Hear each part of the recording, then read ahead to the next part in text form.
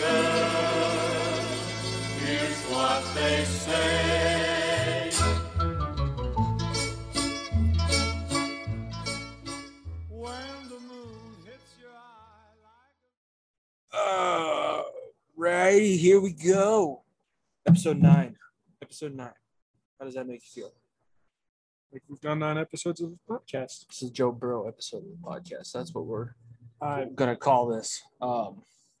Daygo Express podcast. Back another week.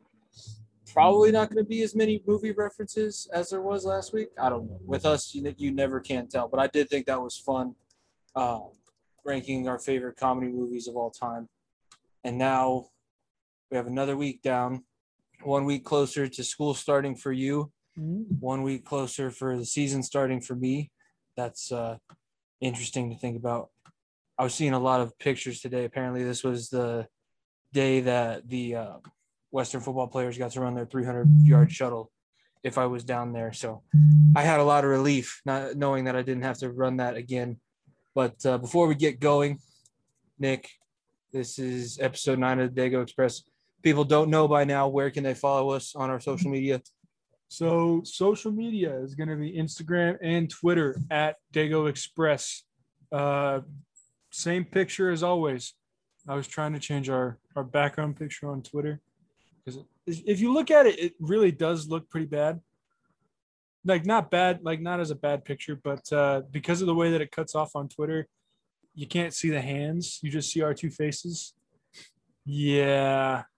So now that I pointed that out, everybody that goes there is going to see it and think about that. But, there you go. Okay, so you're changing our background picture on Twitter. And they can also follow us on what listening platforms? Spotify, Breaker. Yep. A couple other ones. Pocket Casts, I think. I think we're still trying to get Radio Public. We're still trying to get on Apple Podcasts. But once we do get on Apple Podcasts, be sure to follow us there too. And leave a 5-star rating with a review, because if you leave a 5-star rating, we'll give you a shout out and read the review on the podcast. And we also just added a link tree. So if you need one place to find us, if you find our Twitter, go to our bio. It's got our link tree. We just picked up a partnership for the podcast. Thank you to the Unhinged Sports Network for allowing us to do that. But it's Swift Lifestyles is our new partner. It's nootropics and like a focus. I was looking today on their website. A lot of their stuff is geared towards like esports and gaming. So their drinks, they have powder that's supposed to enhance focus and mental clarity for a certain amount of time. If you're going to be gaming for like 8 hours a day or practicing, it would make sense to do it for that. Or I guess, I don't know. I still need to get a bottle and try it myself. They also have gummies that are supposed to help boost your mind.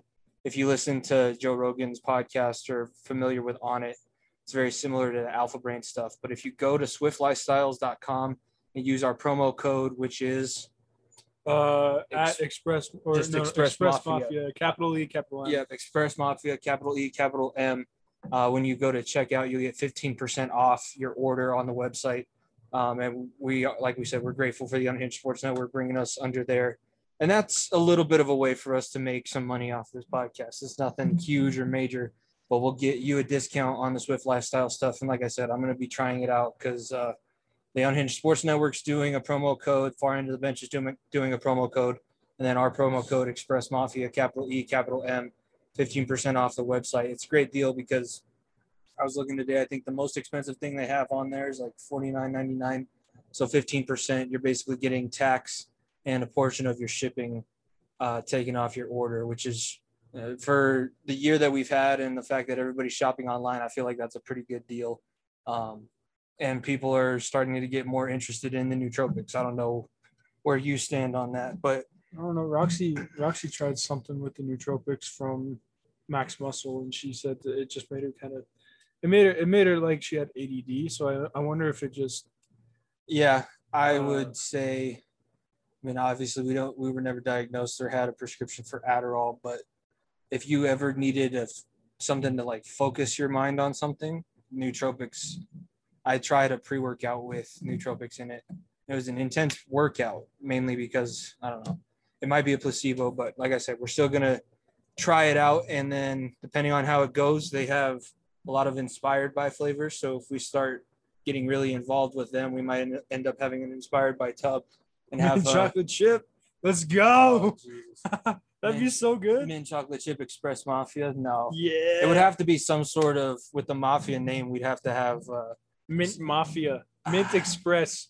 Mint Express. I don't know, like gelato flavored. That's perfect because Nootropic. it rhymes with the last name. Yeah. By the way, Gelato. just as a side note, do they have any like fat burners? No, I don't think that they do fat burners. I think they are mainly focused just on the mental clarity of everything. Okay. Like I said, they're mainly involved with esports and gamers right now. That's what a lot of their Inspired by Tubes are. But, you know, before a podcast, it might help you stay on track or focus something. If like we had a big project at work or something, it might be beneficial. You're cramming for a test. If you're in college like Nick is, and you're trying to finish up tests and stuff like that, you need a little bit more help focusing. You know, check out Swift Lifestyles. But that's like we said, promo code Express Mafia, capital E, capital M at checkout. That'll help our show out, and it helps out the Unhinged Sports Network as a whole. But who knows? Maybe down the line, the Daygo Express will be found on the Unhinged Sports Network. But Maybe. for now, we're just grateful that they thought of us to be a part of this campaign that they launched. Anywho, in the past week, what's kind of transpired? Anything new going on with you? You just went and got checked out by TSA because pat down at the airport's not good enough for you apparently anymore. You're too bougie. You're gonna get TSA pre-check. I don't know if it's bougie. So how often do you travel? That's my question first. Well, it's a convenience for when you travel, at least for the next 5 years, and then I'd have to renew it. But it's not like it's expensive either. It wasn't even $100 for 5 years, which isn't like, it doesn't seem like a lot. You're too good to take your shoes off and get the old grope down after the X-ray machine. Let me ask you this: at 5 o'clock in the morning, when we normally travel, if you had TSA pre-check, we get it. I'm cheap. We get it. No. I'm saying if you had TSA pre-check and you didn't have to take off your shoes, and you didn't have to go through the X-ray or whatever. I don't know exactly what else goes into it, but then you didn't have to do that. Wouldn't that make it that much better? Like, you don't have to worry about taking your shoes off, putting your shoes back on when you already have that much stuff that you have to take out and put on in the scanner. For the fact that my last trip through security sucked and my ID didn't work and everything like that, maybe, but I don't travel often enough. I'm going to be traveling more this year, mainly because of the team that I'm coaching is going to be out in Vegas for the last, towards Thanksgiving. But other than that, I don't travel enough to really warrant TSA pre-check. Well, I feel like it keeps you humble. It keeps your feet on the ground, having to go through security like the rest of us peasants. What? We still have to go through security. Is it kind of odd? Like, is it kind of like having a Rolls Royce that sits on your lawn when you do TSA pre-check? Then you're also flying Southwest, so there's not even, because normally people who fly TSA pre-check would fly first class. They don't even know, like, I just thought the bags rode in the back of the plane. I feel like it's like putting lipstick on a pig, getting TSA pre-check and flying Southwest. No, and the cattle call. I think it's just more convenience than anything. The only thing I will say is when I was signing up for the appointment and everything, I was like, oh, this will be great. I'll pay the $85 and it'll take, a couple hours or something like that for them to send me my identification. Well, nowhere on the website did it tell me that it was going to take anywhere from 5 to 30 days for me to actually get it activated, because they have to do a background check. Well, obviously my background check will come back clean because I've had to do a background check for jobs and the academy and all that different stuff. But I don't even care. It wouldn't have changed what I was going to do because I was going to get it anyways. But put it on the website somewhere. Just be like, hey, as a warning, it won't be immediate. It'll take a little bit. I don't think anything that involves travel, especially flight travel, is that quick. I had to wait 15 days for my passport to show up, and that was expedited. Yeah, traveling involves a little bit more planning. 15 days, though. It normally takes 4 to 6 weeks for you to get it. But I got it expedited. That's what I'm saying. But that's as expedited it was still a week and two and a half weeks really before I was able to get, because it was 15 business days before I was able to get my passport. Yeah, they didn't tell me if this was business days or not. I would guess with the government, it's most likely business days because government jobs normally are Monday through Friday. So then if it best case scenario, if it does come within 5 days, it should be next Monday or Tuesday when I get the code. I know it's probably not going to happen that way. And I know I'm probably not going to be able to use it for this trip that I'm going on next week, but that's fine. I'll go through security. Not a big deal. Yeah. It'll only be a little bit different because we're going at night. So it might be a little more crowded. I don't know. Dad said the last time he got back at like 9 o'clock in the morning, the security line was all the way to baggage claim at DIA. Yeah, we're haunted. It's fine. Don't tell me that. I just watched The Conjuring. That's jerk. your fault. No, it actually wasn't as scary. The only scary part was when they first show the witch on top of the wardrobe. Are you going to watch that new 3-part series that they just put on Netflix? I don't know. That one, it seems like it's more gory. That might be something that we do for October. I prefer scary over gory, though, only because, like, that one I was watching something on YouTube, and it was talking about one of the kills, and one of the kills is, and you already watched the kill counts on the 3-part series? No, he doesn't have a kill count. It was just like a top 10 horror movie deaths of the past decade or whatever. But by the way, before I say it, sorry if you don't like graphic detail, I guess. We are an explicit podcast. We are an explicit podcast, but I'm just saying this is pretty bad. So one of the kills, at least I'm pretty sure this is the series that they were talking about, was where the killer took whoever he was killing, and you know those bread slicers that we used to use at King Supers when we would get the Italian. Yeah, he puts her head through the bread slicer. Yeah, I don't know. Which I also don't know if that would go through your skull, but I don't know. If gore is used correctly, it's necessary. I would tell you that the Friday the 13th gore and the Nightmare on Elm Street gore was used pretty effectively. I'm not even talking about that. There's stuff that you don't see on screen that's still able to affect you. Yeah. Obviously, I just watched The Sopranos, so all the deaths. I also just watched a compilation video on YouTube of all the kills in The Sopranos because I was watching it while I was working, and I think I missed parts of it. So I'm going through that series again. That's why I'm not starting anything new for a little bit. We are going through Sons of Anarchy still, which we'll talk a little bit about the first couple seasons or first couple episodes of season 2. But I think the 2 deaths in The Sopranos that make the most impact, one of them is towards the end of the season. A guy gets shot in the head with his wife and his granddaughters in the car, and his wife sees him get shot. And he's like, oh my gosh, and she forgets to put the car in park. Well, he was shot with his head like in the passenger side window because he was going into the gas station to get something. He fell, and as the car's rolling, she locked the doors. As the car's rolling, you don't see it. It's a good cut because it cuts from everybody seeing what's going to happen, all the bystanders around. It cuts to the wife trying to get into the car, and then it's on drive. And then as it's rolling over the guy's head, instead of seeing it crush his skull, like what happened, it goes to the granddaughters in their car seats, and you just hear the crunch as the head gets rolled over. You see some of the reaction of the people walking around. That's pretty good. You didn't have to see all the detail to picture it in your mind and know, oh.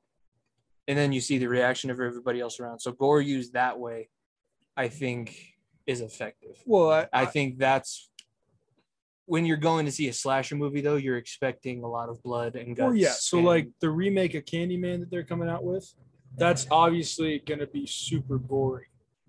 The first one's pretty gory. Yeah, the first one's pretty gory. But now it's 2021, and they've been working on it for a couple of years now, I think. I think it's like Black Widow, where it was supposed to come out last year, and it couldn't. It'll depend on whether or not they try and use practical effects or use CGI blood. A lot of the times they try and use CGI blood to get around. Yeah, no, practical is definitely the way to go. But they try and a lot of things are using CGI blood to get around higher ratings. Well, that's why the Saw franchise was as they were interesting though, because they started with practical effects and then went in a little bit more into CGI. I know, but then when they went to Jigsaw, which is I think the 9th movie in the franchise, 8th movie in the franchise, something like that. They used a mixture. I know they had to use a mixture. Actually, no, because I watched the video on this. I think the last kill, which is when the detective is wearing the laser collar. You've seen that part, right? So when he's wearing the laser collar and it comes and it kind of like octopuses his head. I think what they ended up doing was they ended up taking like a cantaloupe or a fake head and actually trying to do that, and it ended up looking pretty good, except for I think the blood that was coming out was CGI. So I think they ended up using a mixture in that one, and it ended up being pretty well done. But that's part of why the Saw franchise was as popular as it was, because the effects were so good. Well, I say that based off of like the horror movie genre. Thanks, Siri. Every time. I don't know what she's trying to get in on in the conversation. It's an interesting thing to think about. We'll do more about horror movies because I watched the kill counts for a while. Yeah, I still watch them. And we'll definitely do a top horror movie list when we get to October. But for now, I mean, Sons of Anarchy into season 2, what have you noticed so far? Because we've seen them get revenge, quote unquote, for Opie's or for Donna's murder. Opie was able to get his revenge on the people he thinks killed her. And now Opie's a little bit different. I think we're through to season 3. Doesn't care anymore. Yeah, it seems like, which is bad only because he's still got his kids that he's got to think about. But I don't know. I like, and I always forget her name. Who's with Jax? Tara. I like Tara. I told you that from the beginning. I like Tara. I think the way that she handled the hooker situation on the last episode that we just watched, she's a porn star, but she's a hoe.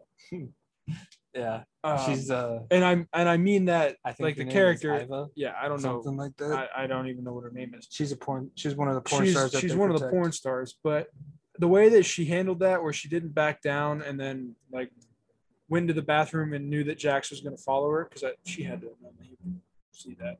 I think that was probably a great move on her part. I've told you that I liked her from the beginning. I'll admit I still don't like Clay. He's still on my bad list. I would tell you that Gemma has moved up my list a little bit, not by much. And I would also tell you that Opie is still on my good side. I just don't like the fact that he is walking around like he's invincible, like he has nothing to lose, because he does still have stuff. He has a lot to lose still. I think it's his way. He told Jax in the episode that we were watching that he doesn't have a death wish, so he doesn't need to worry about him in that way. Because when guys start not caring about what happens to them is when they get sloppy. And we saw him almost blow himself up when they were going after the Crank Lab and Charming. Yeah, I'm surprised he didn't. Yeah. I think I'll tell you, it's not a spoiler, but it jives with the character that Opie is portraying. He'll never recover from Donna being murdered. As he shouldn't. He will never, his morality in regards to the motorcycle club and the stuff that he does is never compromised or tainted. Because I think right now, Tig's morality in regards to the club is tainted. Clay's morality in regards to the club is tainted. I think you can tell that Gemma's is tainted a little bit with the mystery as to what happened to Jax's dad and his accident. But right now you're also falling into not a trap necessarily, but like the last thing that you saw Gemma go through was the gang rape with the new white supremacist group in town. And it makes her a lot more sympathetic, even though you know what she's kind of done. And she hasn't been the nicest person to the other people in the show, but that doesn't really matter because you're still able to feel for her going through something like that. Do you agree? Like, do you think that she should tell the club what actually happened? Or do you think that she's doing the right thing? Because we saw that the white supremacist group wants the club to know that she was taken and raped for them dealing to the Mayans and the Niners. So what do you think about her decision to be quiet? Well, I understand what she's saying, because it's almost like if she tells, they get what they want. The porn star's name is Ima, by the way. Okay. Ima Tight. Real original. Yeah. Anyway, I understand why she hasn't said anything, because it's like as soon as she says something and they get the reaction that they want, they lose. the white supremacists win, but the Sons of Anarchy lose. So I get why she's staying quiet, but if you ask me in general, not talking about a TV character, I would have said yes, she should immediately say something. To the club or to who? I'm talking about not having a motorcycle club. I'm talking about in general. Yeah. You should come out and say something. Which I know, me looking at it from an outside perspective, that's a lot easier said than done. I'm not disputing that, but just I guess throwing that out there. In Gemma's situation, she has told some people, The and only one people of them who know the actual situation. Well, one of them's a cop, but he can't do anything Answer, yeah. because if he does, then it's going to get to Sam Crow. He can't do anything, and he won't do anything because he's in love with Gemma. I don't know if you've picked up on that so far, but he's in love with Gemma. No, I figured. Why else would he be searching for her car that night and finding her in the warehouse where she was left by the group who did that to her? Well, that's true. So Unser's in love with her. He's not going to do anything. Tara, the character that you like, poses an interesting question because she knows what actually happened. She took care of Gemma afterwards and made the rape kit, but she might be more trying to get in good standing with Gemma by not saying anything than actually doing the right thing and what she took an oath to do. She took an oath to make sure that people are safe and healthy. Is she necessarily doing that, and is she doing the right thing by keeping it a secret? Where does your good and bad character lie? If she's a good character, why is she not doing the right thing and reporting it? It's not black and white, right? That's what we said on the very first episode when we were talking about it. It's not black and white. There's shades of gray. So her shades of gray are she is helping Gemma, whether it be to get in good standing with her or not. She patched her up, gave her the rape kit, all that different stuff. On the other side of it, though, she hasn't told her husband. She hasn't told her son who she's with. She's with the son, and she hasn't told anybody. She hasn't told the authorities, which as a doctor you're supposed to. So I don't know. To me, like, I still like Tara as a character. I think she's one of my. She's not necessarily one of my favorites, but she's up there. So I mean, I'm not happy that she's doing that, but it's also just a part of the show. So I don't really know what else I can say about that, honestly. What do you think of the new white supremacist group? Because they're obviously a lot bigger of a threat than Darby and the Nords right now. I didn't like the last white supremacist group. I don't like this one either. I mean, you're not supposed to like them in the first place, but I think they're a lot more bold. Yeah. Going after the head lady of the biggest motorcycle gang in town is a very bold move. That is, it's gonna come back and bite them in the ass. I just don't know when. If it doesn't, then that's a bad storytelling. They will also splinter off, and the guy with the white hair from Hitch will splinter kind of away from the guy with all the tattoos. The guy with the tattoos, by the way, his name, I just had it up here. But do you recognize him at all? I don't know if you will, because you're not necessarily a fan of the music that he would have played.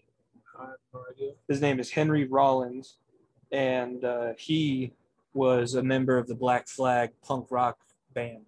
Really? Yeah, but that's what he was originally famous for.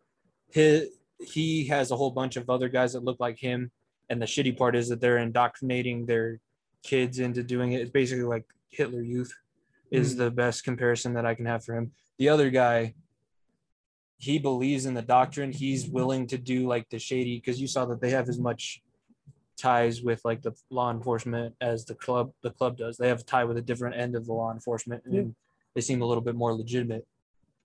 He more plays the political side of things. And then Henry Rollins' character, which is AJ Weston, as a part of that group, plays the street character that does all the dirty work and the illegal activities. Obviously, he organized the kidnapping and gang rape of Gemma, who's the matriarch of the motorcycle club. I will say that's that's the most difficult part of the series to get through. I think there's a couple more parts of the series that hit a little bit closer to home necessarily, but for the first two, for a series that goes on 8 seasons, that was a really interesting thing to put that close. I think a lot of people might not have come back and watched it afterwards, or would have done what we did, where we took a little bit of time. Like I told you, I had to turn on a comedy afterwards. I'm done dealing with darkness and organized crime and the things that people are willing to do in the depths of human depravity. Let's move into something a little bit more upbeat to talk about, or upbeat to watch. And then I ended up watching The Sopranos, so I totally went against that. Yeah, The Sopranos. I know you're not interested in it, especially as interested in it as I am. I will say that's my new top of mafia media. Better than Goodfellas to me, better than Godfather 1 and 2, better than Casino. Sopranos is my top mafia media of all time. I think it's the best TV show ever made, better than Sons or anything else that we've ever watched. I mean, it's good enough that I watched it all the way through once, and I'm going to watch it all the way through again and try and pick up as many other details as I can. It's incredible. I would highly recommend it to everybody who hasn't seen it. I wouldn't tell you that I don't want to watch it just because I don't want to watch it. Really, it's not something that I'm interested in, but I still appreciate the show. From everything that I've seen and from what you've told me and all that different stuff, it's very well put together storytelling. It's very artistic, and it's just a good show. It's just not something that I want to sit there and watch. It's the only thing that I've ever watched where when they go into a dream sequence, I feel like I'm actually in the dream too. It's crazy. And James Gandolfini, I don't know if you know him outside of Tony Soprano, but he's a great actor. And one of the actors that I think was more underappreciated than what he should have been. And he died really young. The whole reason why Dad wanted me to watch The Sopranos because he watched it, and I think he knew that I would be interested in it. The mafia in modern times, quote unquote modern times. It's funny to go back and watch the first season because it was released in 1999 and the first season was filmed in 1997. So they have Discmans and DVD players, cutting edge technology, all that kind of stuff. But they're releasing a prequel movie called The Many Saints of Newark, not New York, Newark, because they're in New Jersey. It's where it's based out of. And they go through like Tony Soprano as he's becoming where we find him in the show. So that's why I really wanted to watch it. And then after watching it, like I said, the dream sequences are something to behold. David Chase is the creator of the show. And I found a website. I told you guys, as nerdy as you think I am, I'm never going to reach this level of nerd where I create a whole website and write a 2 to 3 page synopsis and summary of every symbol in each episode all the way through, breaking it out into seasons. I found that. If you're a big Sopranos fan, it's called the SopranosAutopsy.com. Watch the series again and go through and read the synopses if you're that interested in the show. I'll never reach that level of nerd, but David Chase puts so many small details and so many references in the show. It's really incredible. That's why I'm going back and watching it through the second time. That's all I can say about that. Unless you watch it and decide that you want to watch it, we'd be able to discuss it a little bit more in depth. But like I said, top mafia media of all time. My best TV show that I've ever watched of all time. One of the TV shows that I don't think has a weak season. Like a lot of shows get bad towards the end of it. I think How I Met Your Mother is an example. It was funniest in like season 4 to 5. Yeah, and then season 6, 7, and 8, you're like, okay, let's 6, 7, 8, 9. New Girl too. New Girl's last season sucked. It was only 10 episodes, 8 episodes. In comparison to what it was, New Girl's last season sucked. So the first season, jar. Yeah, douche jar.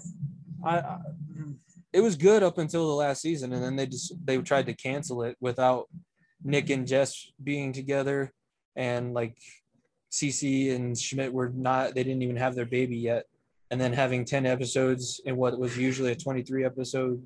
I used to be your dad's baby girl. He used to dress me like that all the time. Well, why did he Why? stop? I don't Why? know. You came around. Why? I don't know. He used to care. Nick Miller, I think. I'm 100% Nick. No, you're not 100%. Who am I then? I'm not.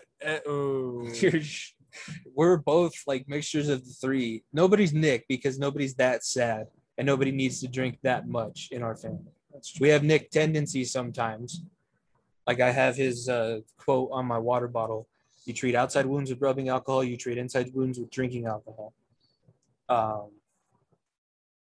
Schmidt is funny and Schmidt is relatable because he's so anxious all the time, and there's times where I feel that. Yeah, why? I don't know. This is how the world works. You know how I was dating Cece, and then I decided that I needed to break up with Elizabeth to date Cece. Yeah, it was really hard for you. Well, that never happened. I didn't break up with either of them. I'm dating both of them, and I feel terrible about it. Like, I know I said that really fast, but that's how fast it's said on the show, and that's exactly the amount of anxiety that he had in that moment. And it's the anxiety that I feel sometimes. Every now and then, I feel like Winston. I care too much about everybody else, and I really have no clue what's going on. Like, I need to help the people around me, but I can't even figure out myself half the time. Are you sure this is a good time for you to start a puzzle? You know, when you start a puzzle, you get kind of. I feel weird. Like that, or when Winston discovers that he's colorblind. It's like, these shoes are as brown as money. I forgot about that. Winston, if you think those shoes are green, what color do you think you are? I don't. I think like that's where I find Winston. Winston wants to help, but Winston's dumb. And Winston doesn't really have good follow through. So nothing ever really works out. Like, he played professional basketball in Latvia, and then he came back. He was a radio guy for a little bit. He's always just a little bit. Became a cop. You know, he became a cop though. Barely. No, he did well as a cop. I know he was a good cop, but going through like the whole time he was going through police school, everybody thought he was going to quit, and then he didn't. He didn't end up quitting, but it was like, and the way he proposed to Angie, is Angie his girlfriend's name? I can't think what it was, but no, New Girl was one of those shows that really petered out towards the end of the seasons. I also feel sometimes I'm Coach, especially Coach when was only in like 5 or 6 episodes though. Coach is in seasons like 3 through 4 until he 3 and 4 until he leaves to New York. True. That's true. Yeah. So he comes back and he's in there for a while. But the first day that I showed up to the 4th grade team and I was trying to explain stuff and I was using 3-syllable words, on the inside I felt like Coach yelling at the 4th graders, "If you are not tough enough to be in this class, you're gonna have to get out." And I was like, nope. Let's rein that in. Let's use one. Let's do it in steps. Let's break things up into steps, because you saw that too. When we break things down into steps, they remembered it and they could do it a lot quicker when you were coaching. Step 1, step 2, step 3, and all that kind of crap. Anywho's or what's it's. Wait a minute. There is something that we do have to talk about. Okay. And it's from me. Have you seen what's going on with Black Widow? No.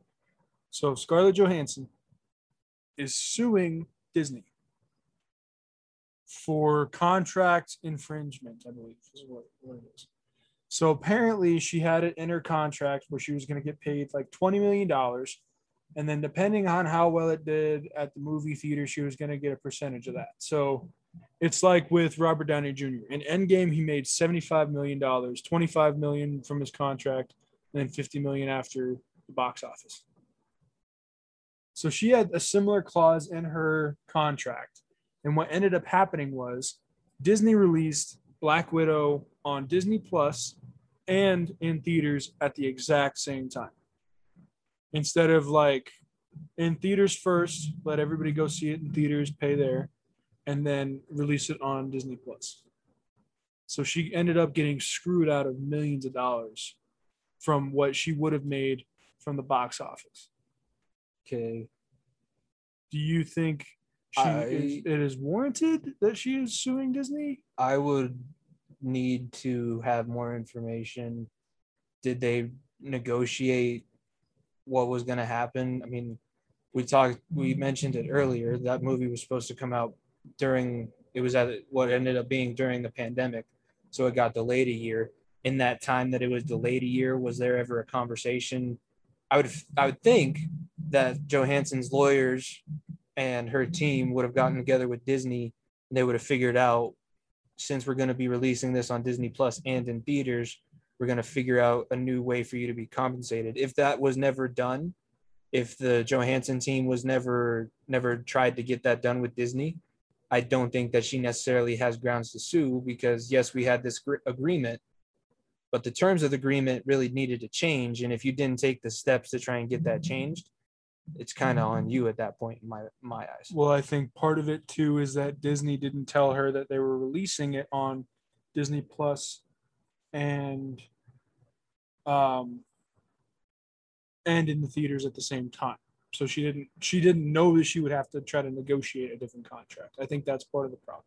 And then I would say that her defense would be void due to negligence, because like I said, does it make sense? Does it make sense for Disney to be withholding a whole bunch of money from Scarlett Johansson? Is it going to affect their bottom line in the end of it? No. But if you're not going to play the legal game, or if you're not going to know the steps to play the legal game, and you get ran around, should it happen? No. Am I upset that it happened? Maybe a little bit. Do I think that Disney should be held accountable for winning in that sense? Probably not.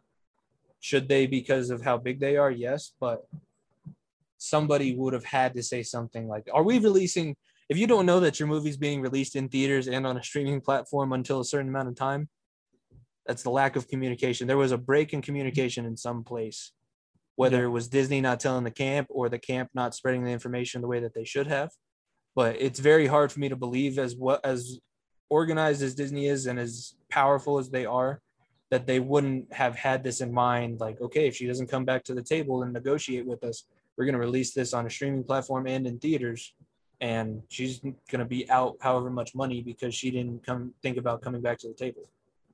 I don't know. I guess in my opinion, either way, she probably should have had a little bit of compensation. If it's fair, like it should be fair, and she should be compensated for what ended up happening and what they did. But nothing is fair. Like, especially in the legal world, there is what the law dictates and how the law is interpreted. And there's not necessarily a right or wrong. It's how the law is used in the favor. True. And I think, with my knowledge of the legal system, which is minimal, to say the least, the lawyers that are in place for these kinds of things obviously know a lot more than I do. But in my mind, it seems like there was never an attempt to renegotiate the contract when the terms should have been very evident that the terms needed to be renegotiated when it wasn't going to theaters at the original time. And in that case, you basically, to dumb down the philosophy as much as I can so that it represents how my level of knowledge, you snooze, you lose. Yeah. At this point, I don't know if there's a whole lot that she's going to be able to do about it. And I think part of the reason why it's making such big headlines is because she is the first female actress, or I should just say actress, not female actress. That's redundancy. Anyway, she's the first actress in the Marvel Universe to have her own standalone movie. Not true. Who's the first? Captain Marvel. I stand corrected. She's the second. She is the first actress to also executively produce her standalone movie. In the Marvel Universe. In the Marvel Universe, yes. Wonder Woman. Yes, I understand. But in the Marvel Universe, she's the first one to I'm just covering your bases. Yep. And executively produce her own standalone movie. So I'm wondering if, because she was given those, I don't want to say luxuries, but I'm wondering if maybe Disney's trying to use that as leverage. Like, hey, we let you do this and this. She's probably making a pretty good amount of money based off of those credentials. She's got at least like $25 million. So I bet you Disney, if they're probably going to start out with the argument, well, when the pandemic happened and we told you that we were going to push your release date, you probably should have asked us what else we were planning on doing with this. And then if not, they'd be like, you were executive producer and got those credits in this movie, and you made history in the studio for that. So You made plenty of money there. It's not like we took your money that you would have got on your release and we gave it to you and your executive producer credentials. Yeah, but then the other argument would be, well, if I'm supposed to get the release money anyways, then I should get both. Yeah, but then when you go I know, back on, I know, and that's I'm what not. that's what the I'm legal not, arguments end up doing is you just circle back on and right, fall and back on, until eventually come you back to come the to some type table, of compensation. come back to the yeah. table and renegotiate when plans change. And I'm not saying that she is necessarily right, and I'm not saying that she's necessarily wrong. I'm just Also, it's an interesting argument. What is it gonna do to Marvel because she was dead? Black Widow had died in the timeline, right? She was a part. So that's the interesting thing. I don't think that they're bringing her back. No. And I don't think that they're doing more Black Widow movies. No. I'm pretty sure she was at the end of her contract, is what I'm trying to say. So kind of like Downey Jr. Here's the thing. So it all depends on if you subscribe to the Captain America theory or not. You remember what that is? Okay. So in Infinity War, they were introduced to all 6 of the Infinity Stones. And in Endgame, they got all of them. So, and then at the end, Captain America had to go and return them all, right? So the idea is based off of what we learned in Loki, which I know you haven't watched yet. It's actually really good, by the way. So in Loki, what happens is when you go and you change, or like you go to a past time and you change something, you create a branch, right, from the main timeline. And so what ended up happening is he goes and you take the soul stone or the time stone or the ether, whatever. You take one of those stones from the time that it was in the original timeline, but you create a branch. So the idea is that when Black Widow sacrificed herself for the soul stone, that created a branch. So when Captain America goes back and he returns Loki's scepter, he returns the Tesseract, he returns the Soul Stone to Red Skull, all that different stuff, he clips the branch. Well, if he clips the branch to the Soul Stone, that means that Black Widow never actually died. So in an alternate end credit scene for Black Widow, in the movie, her and her sister, whenever they found each other, they would whistle to each other in opposite tones. So like one would go high, and the other one would go low, something like that. That was actually a pretty good whistle, you got to admit. So her sister goes and sees her grave and like fixes it and everything, and she whistles. She does whichever one she does. And then in the alternate scene, you hear or Black Widow's whistle, and then it fades to black. So it makes you wonder if maybe they're trying to bring her back. I don't. I thought she was at the end of her contract, and if this is all going on, I highly doubt Disney. I feel like the relationship is going to get severed, and maybe we see a Black Widow movie, but it's just the sister. Or I know a lot of people like the dad. I haven't seen Black Widow. I caught up on the timeline, and then I fell apart on the timeline because that's how much it really mattered to me. I got good content out of that with the blog that I wrote about.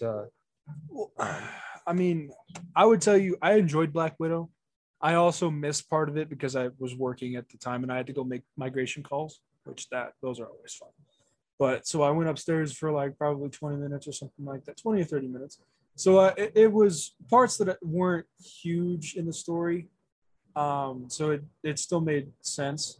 And it was really good. It was really good. It kind of had a Captain America feel, which makes sense because she was in Winter Soldier. She was originally introduced in Iron Man 2, which they both kind of have similar feels to their movies. So that would make sense why it felt that way. But I also would say that I've seen parts of Captain Marvel. I haven't seen the whole thing. So I guess that's where my gap is in the MCU timeline. No, I think Captain Marvel was good. I ended up watching it in this last round.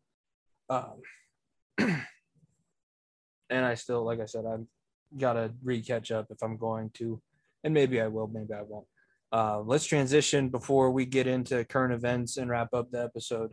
Let's talk about football season, because football season is about a month away from really kicking off. I think first first regular season game for most teams is the weekend of the 12th of September. So we're a little bit over a month away from that. And we did, when I was doing Center of Attention last year, we did a thing where we would go through the schedule and try and pick the team's record. So let's do that. And we'll start with the Jets and we'll do the Bengals. Yeah, that's what I said. Okay. That's what I said. Sorry, you and I missed that part. You and I did this. We'll do the Jets first. We'll do the Bengals next week. And then maybe we'll do the Broncos because we'll obviously be watching a lot of Broncos games. Even I'm talking Mom into getting Sunday tickets, so I'll be able to watch a lot of Bengals games. Okay. All right. Oh, and that's fun because we play each other on Halloween. Me and you? Mm-hmm. Oh. Mm-hmm. All right. Starting things off. The Jets, week 1, visit the Panthers. 11 o'clock game. So in Zach Wilson's NFL debut, he'll be taking on Matt Rule and the Carolina Panthers, CMC. What do you think? Well, first off, with everything that happened with the Jets, what do you think about the Jets' chances to be better than what they were last year? Robert Saleh's first season, Greg Williams is no longer there. Darnold got out. Actually, that's who they're playing week 1 is Sam Darnold. Mm-hmm. And Zach Wilson did finally sign his contract. So that being said, what's your outlook for the Jets this upcoming season? Well, I am always optimistic at the beginning of the season. I always think that they have a chance to do better than they did last year. Because you'd like to be hurt, don't you? Well, if you don't have faith in your team, then why is that your team, right? Like the same reason why you think the Bengals are going to win a playoff game every year, because they could. Joe Burrow is my reason. They could. You never know until you go through the season, and then however it shakes out, it shakes out. So I think their chances of doing better than, what was it, 2-14 last year? Yeah. I think their chances of doing better than that are very high. I'm not going to tell you that they're going to make like 3-16 this year. 3-13, I think. No, it would be 3-14. 14, because it's a 17-game season. Or do you think they do better than 3-14 this year? Well, let's do the games and we'll get to that. So Jets Panthers week 1, who do you think wins that game? I would tell you that it's going to be close, but I don't think that. I think my run defense is pretty good, not good enough to completely stifle CMC. So you say they start off the season 0-1, lose on the road? I say that they probably start off the season 0-1. It's tough to go to the Panthers because their fan base is pretty good, but then to go against Christian McCaffrey, and especially in week 1. So I think that they're probably going to be kind of greasing their gears a little bit and seeing how well they do, but I think that they start off 0-1. All right, and then next weekend is the home opener against the Patriots. So you host the Patriots. It's probably going to be Cam Newton is what it looks like, but Mac Jones is on the sideline. And then I can't remember who they jumped up in the first round and stole, but they did have a good draft this year. Belichick trying to bounce back after his first season without Brady. Do you think that the Jets can beat them at home, or do you think that the Jets are still going to get slapped around by their big brothers in the division? Well, you got to remember last year, Thursday Night Football, or was it Monday Night Football? I don't know. It was during the week. I know it wasn't on the weekend. They made it pretty close last year. I think that they're finally starting to figure out Belichick, and it helps that he doesn't have Brady. So I want to give that one to the Jets. I'm going to say that they go 1-1 after week 2. So the team that can never beat the Patriots beats the Patriots in their first matchup at home. It's not the same Patriots anymore. You got to remember that. So Jets going into week 3 and going to Denver, which I know you and Nico are going to have a field day when that does happen. But the Jets going to the Broncos right now, going in 1-1. So they're coming off a win, have momentum, and then they go to Denver. What do you think happens when they play the Broncos, Drew Lock versus Zach Wilson? I personally, and I know I'm biased, but I still would give this one to the Jets. I don't think Drew Lock is your answer. I know we've said that last year, and he did okay, and he might do better this year, but I don't think he's your answer. I think the Broncos are still the Bunkos? The Bunkos. Yeah, the Bunkos. Kind of like the Bungles, but the Bunkos. Nico, I hope you're listening. I hope you listen to just this part of this episode, because we're gonna have to have we're gonna have to have a huge bet. I know we had the bet last season. He bet you that if they went 0-16, you had to buy him a new $200 jersey, and if they won a game, he had to wear your jersey that you had. I will make this bet, okay? and I know I'm probably going to end Now up he's going to losing. get a counter bet, just so you know. And I will throw this out there as an option. Okay. Are we going to go based off of who has the better record or who wins? No, who wins this game? Okay. So if the Jets lose, because Savannah's wanted to do this for a while, I will let Savannah wax my chest.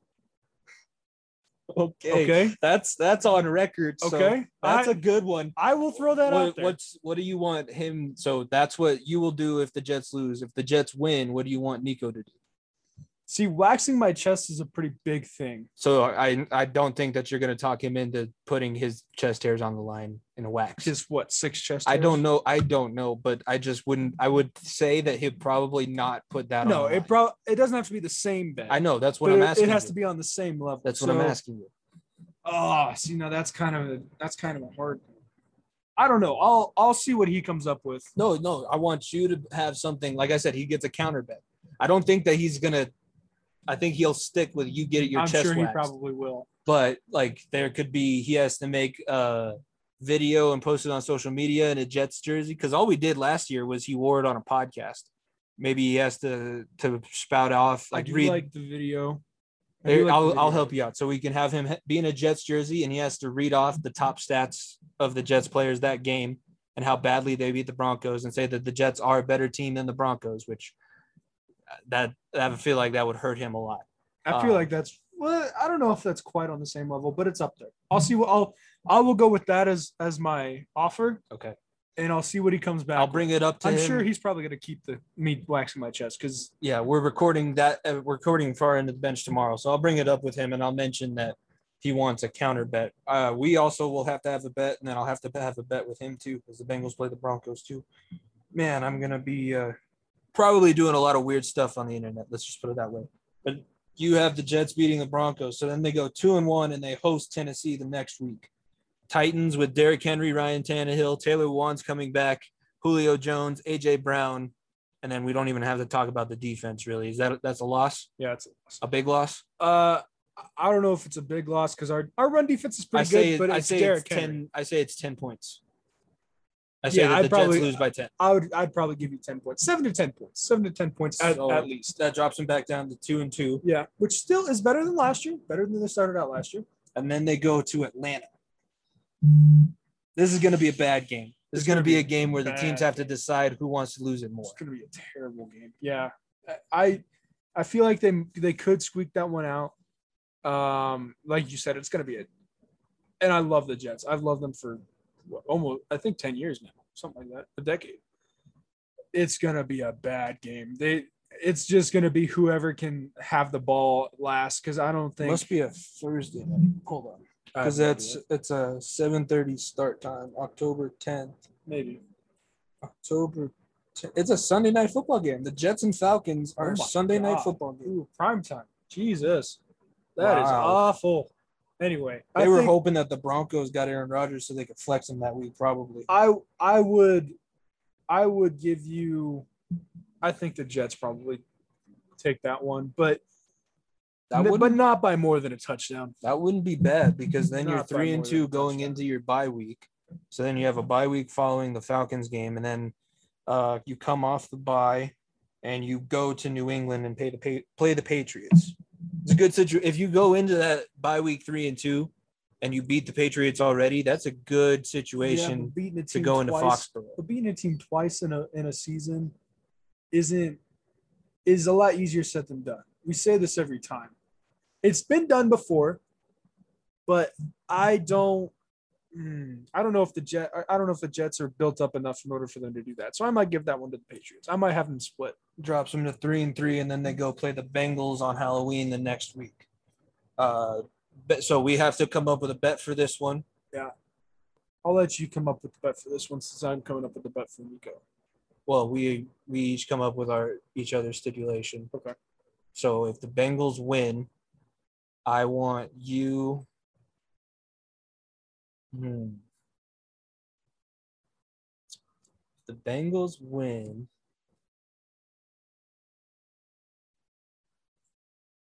I think that you should have to change your social media profile pictures to you in my Joe Burrow jersey.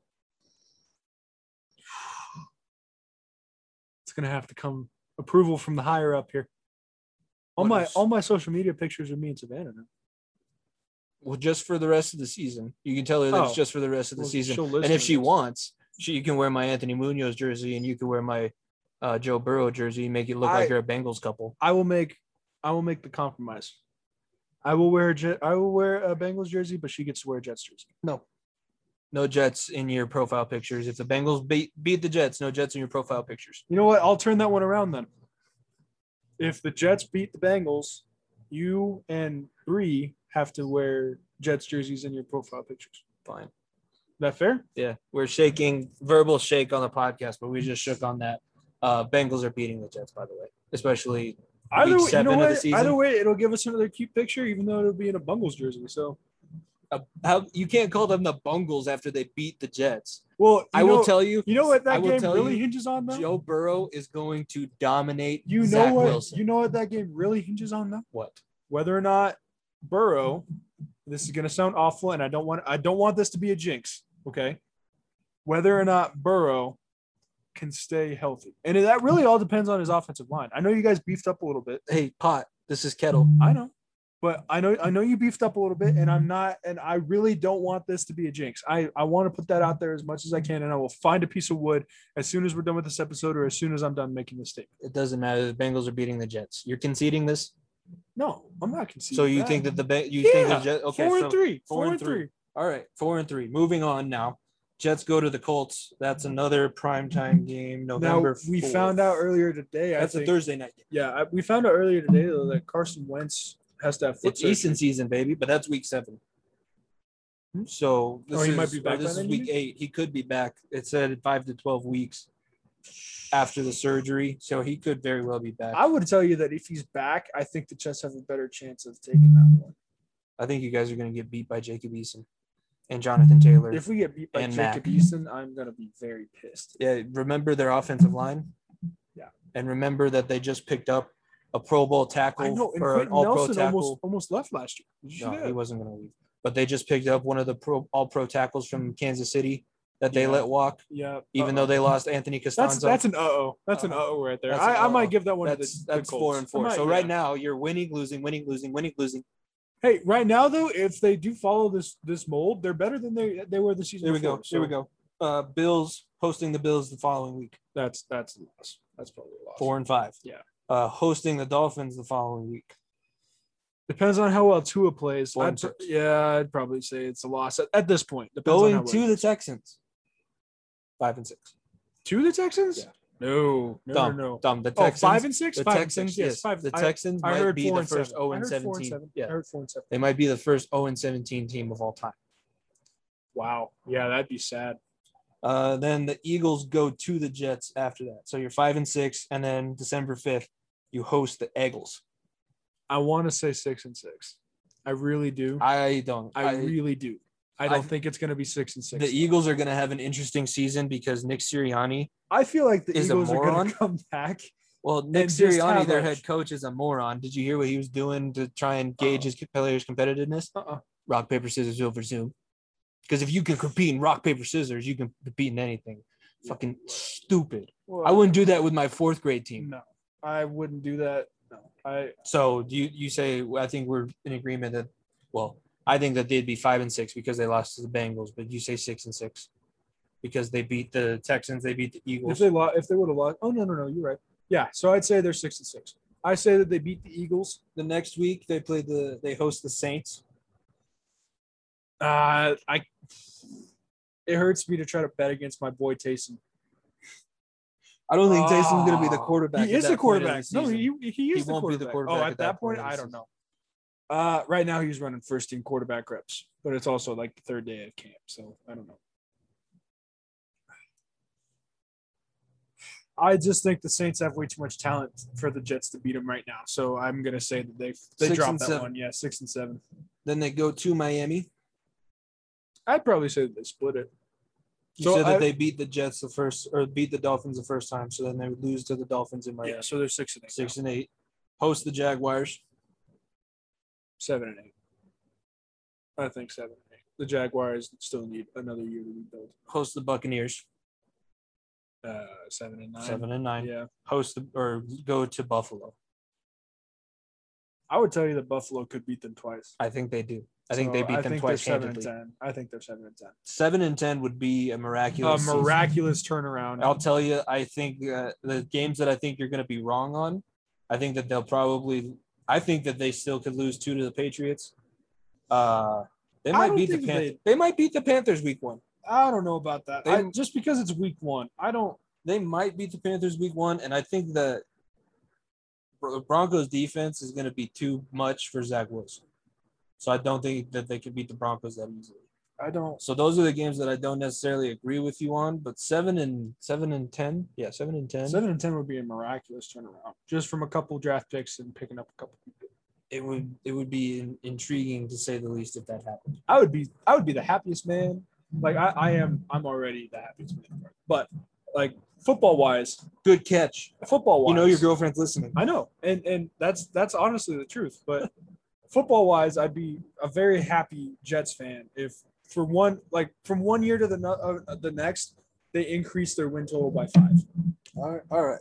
So that makes sense. We'll do the Bengals next weekend, which will be fun, and then Nico, I'll come up with my first offer to Nico for our bet for the Bengals and Broncos game. I'm going to that one in person. We already said it. I mean, we have all this on recording, so it's not like I have to take notes on what our bets are. No, and we have it down now verbally that you think the Jets are going to be 7-10. So when they go out and go 1-16, look, as long as they do better than last year, I feel like that's a win.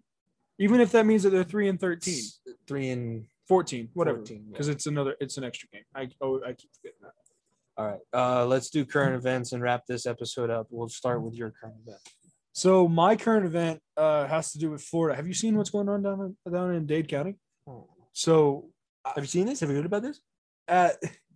So we've gone down to Dade County, and we know that it's a pretty open, like it's a pretty free place. There's a couple, there's obviously like the Hard Rock and that's Fort Lauderdale. That's not Dade County. I don't know. We've been down to Dade County. Dade County is when we played Pembroke Pines. That's the U though, isn't it?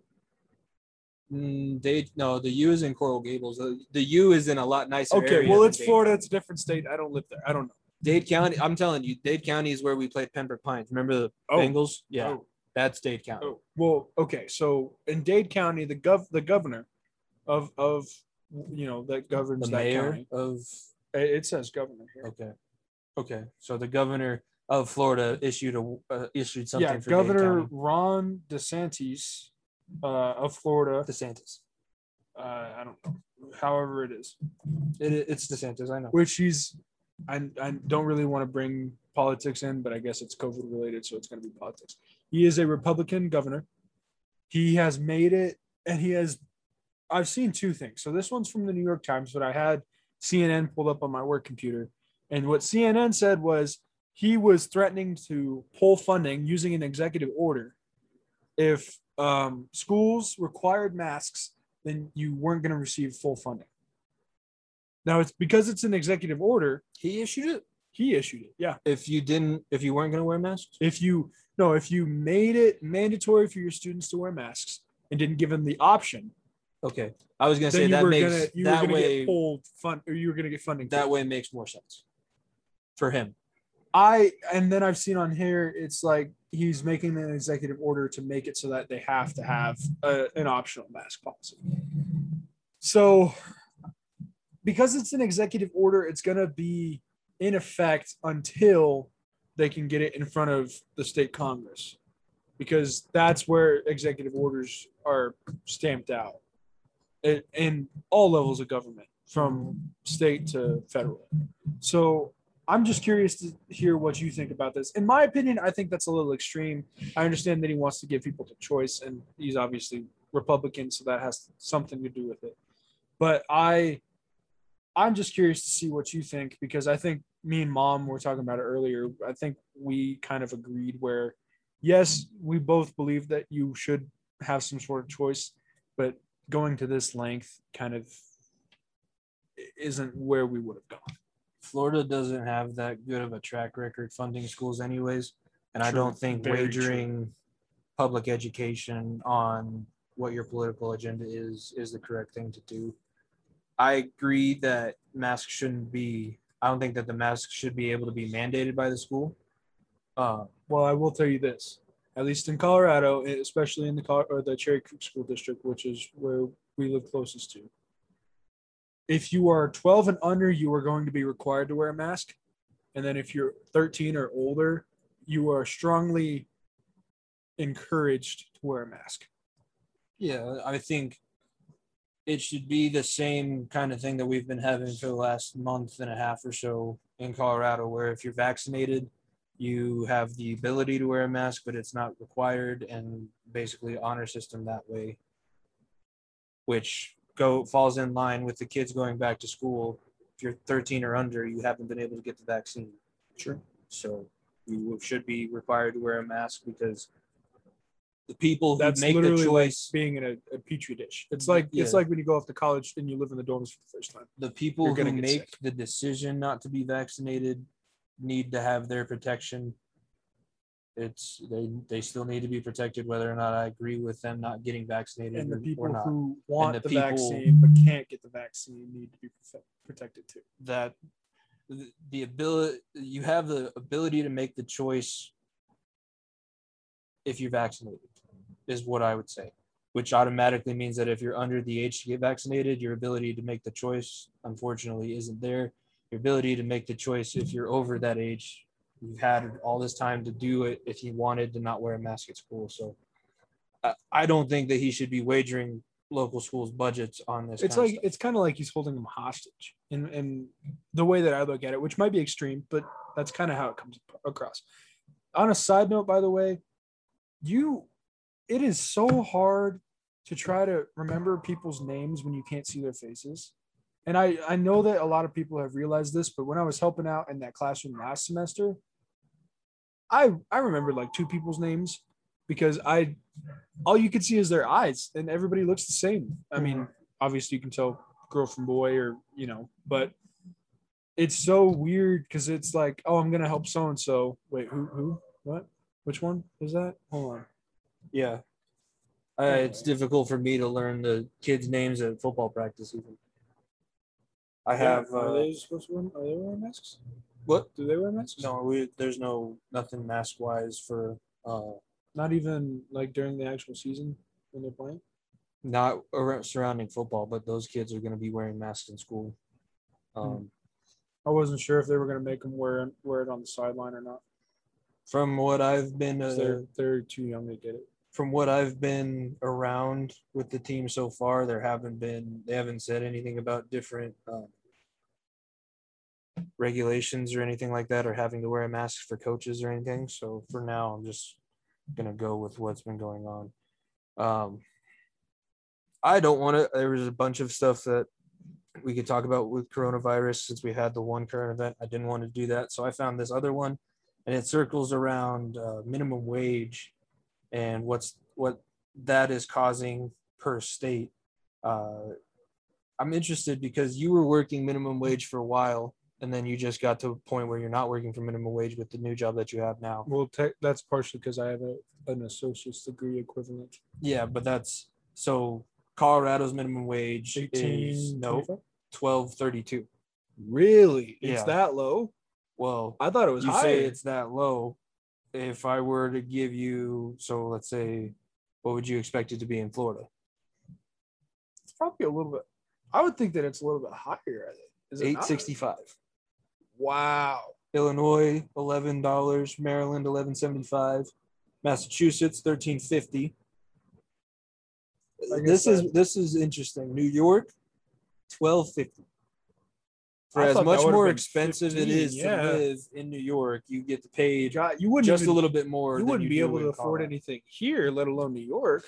No, it's kind of incredible. But that's the thing about minimum wage. Do you think that it should be raised, or do you think that they should mess with where minimum wage is, or is there maybe, because you've kind of seen what raising minimum wage has done? Oh, it totally messes with prices everywhere. With that, and remember, I mean, they didn't used to have the kiosks at McDonald's or Wendy's before they raised minimum wage. True, and those things break down. I don't know. Of course, I would love everybody to be able to make a livable wage from one job, even if it's a minimum wage job. So like if you go and you work at McDonald's, I'd love for you to be able to make enough money in a 40-hour work week so that you could be able to pay on a car and buy an apartment and stuff like that. In a perfect world, yes, I would love for that to happen. It's not a perfect world, and I don't know. I would want to say yes. That's kind of where I'm at, but I also I try to look at things from both sides, and I understand why it is 12.50, 12.75, 12.25, whatever it is. Okay. So I understand why it's there. 12.32. And it's higher than when I was working at Arby's, because I used to be making, I think it was 10.30. I don't think it should be higher is my thing. I think if you want to discourage, I think what they're trying to do with minimum wage is discourage people from working those kinds of jobs. If you want to do that, there should be more of a push towards trades, because the reason why people trade, you're making bank. The reason why people fall back on these minimum wage jobs is because they don't need a certain requirement of education level to get those jobs. Well, you don't necessarily need to meet educational requirements for a trade job. You just have to go learn that trade. Sure. That's where the push should be, and that will start freeing things up. So like all the homeless people that we have right now who are making $0 a day or whatever they beg for. The people living in Wash Park are not making that much money. No, but they're getting unemployment benefits, I think. No, maybe not. If you don't have a house. You're right. If you're living in Washington Park, you're not getting unemployment benefits. You're right. But then you'd get those people to maybe move into the minimum wage jobs.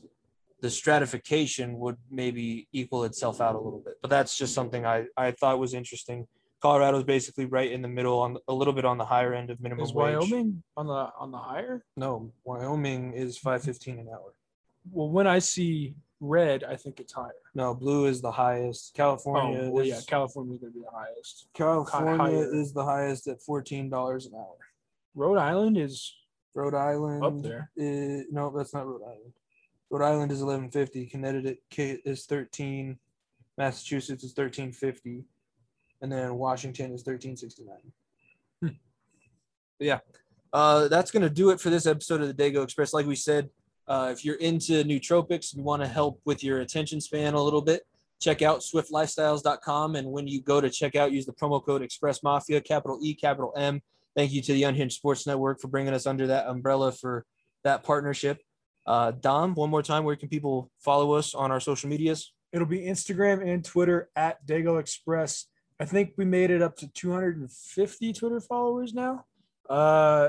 Instagram's been holding steady at about 80.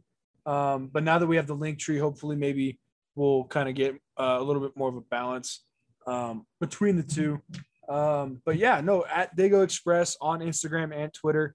We'll be posting as soon as each episode comes out each week, sometime around there.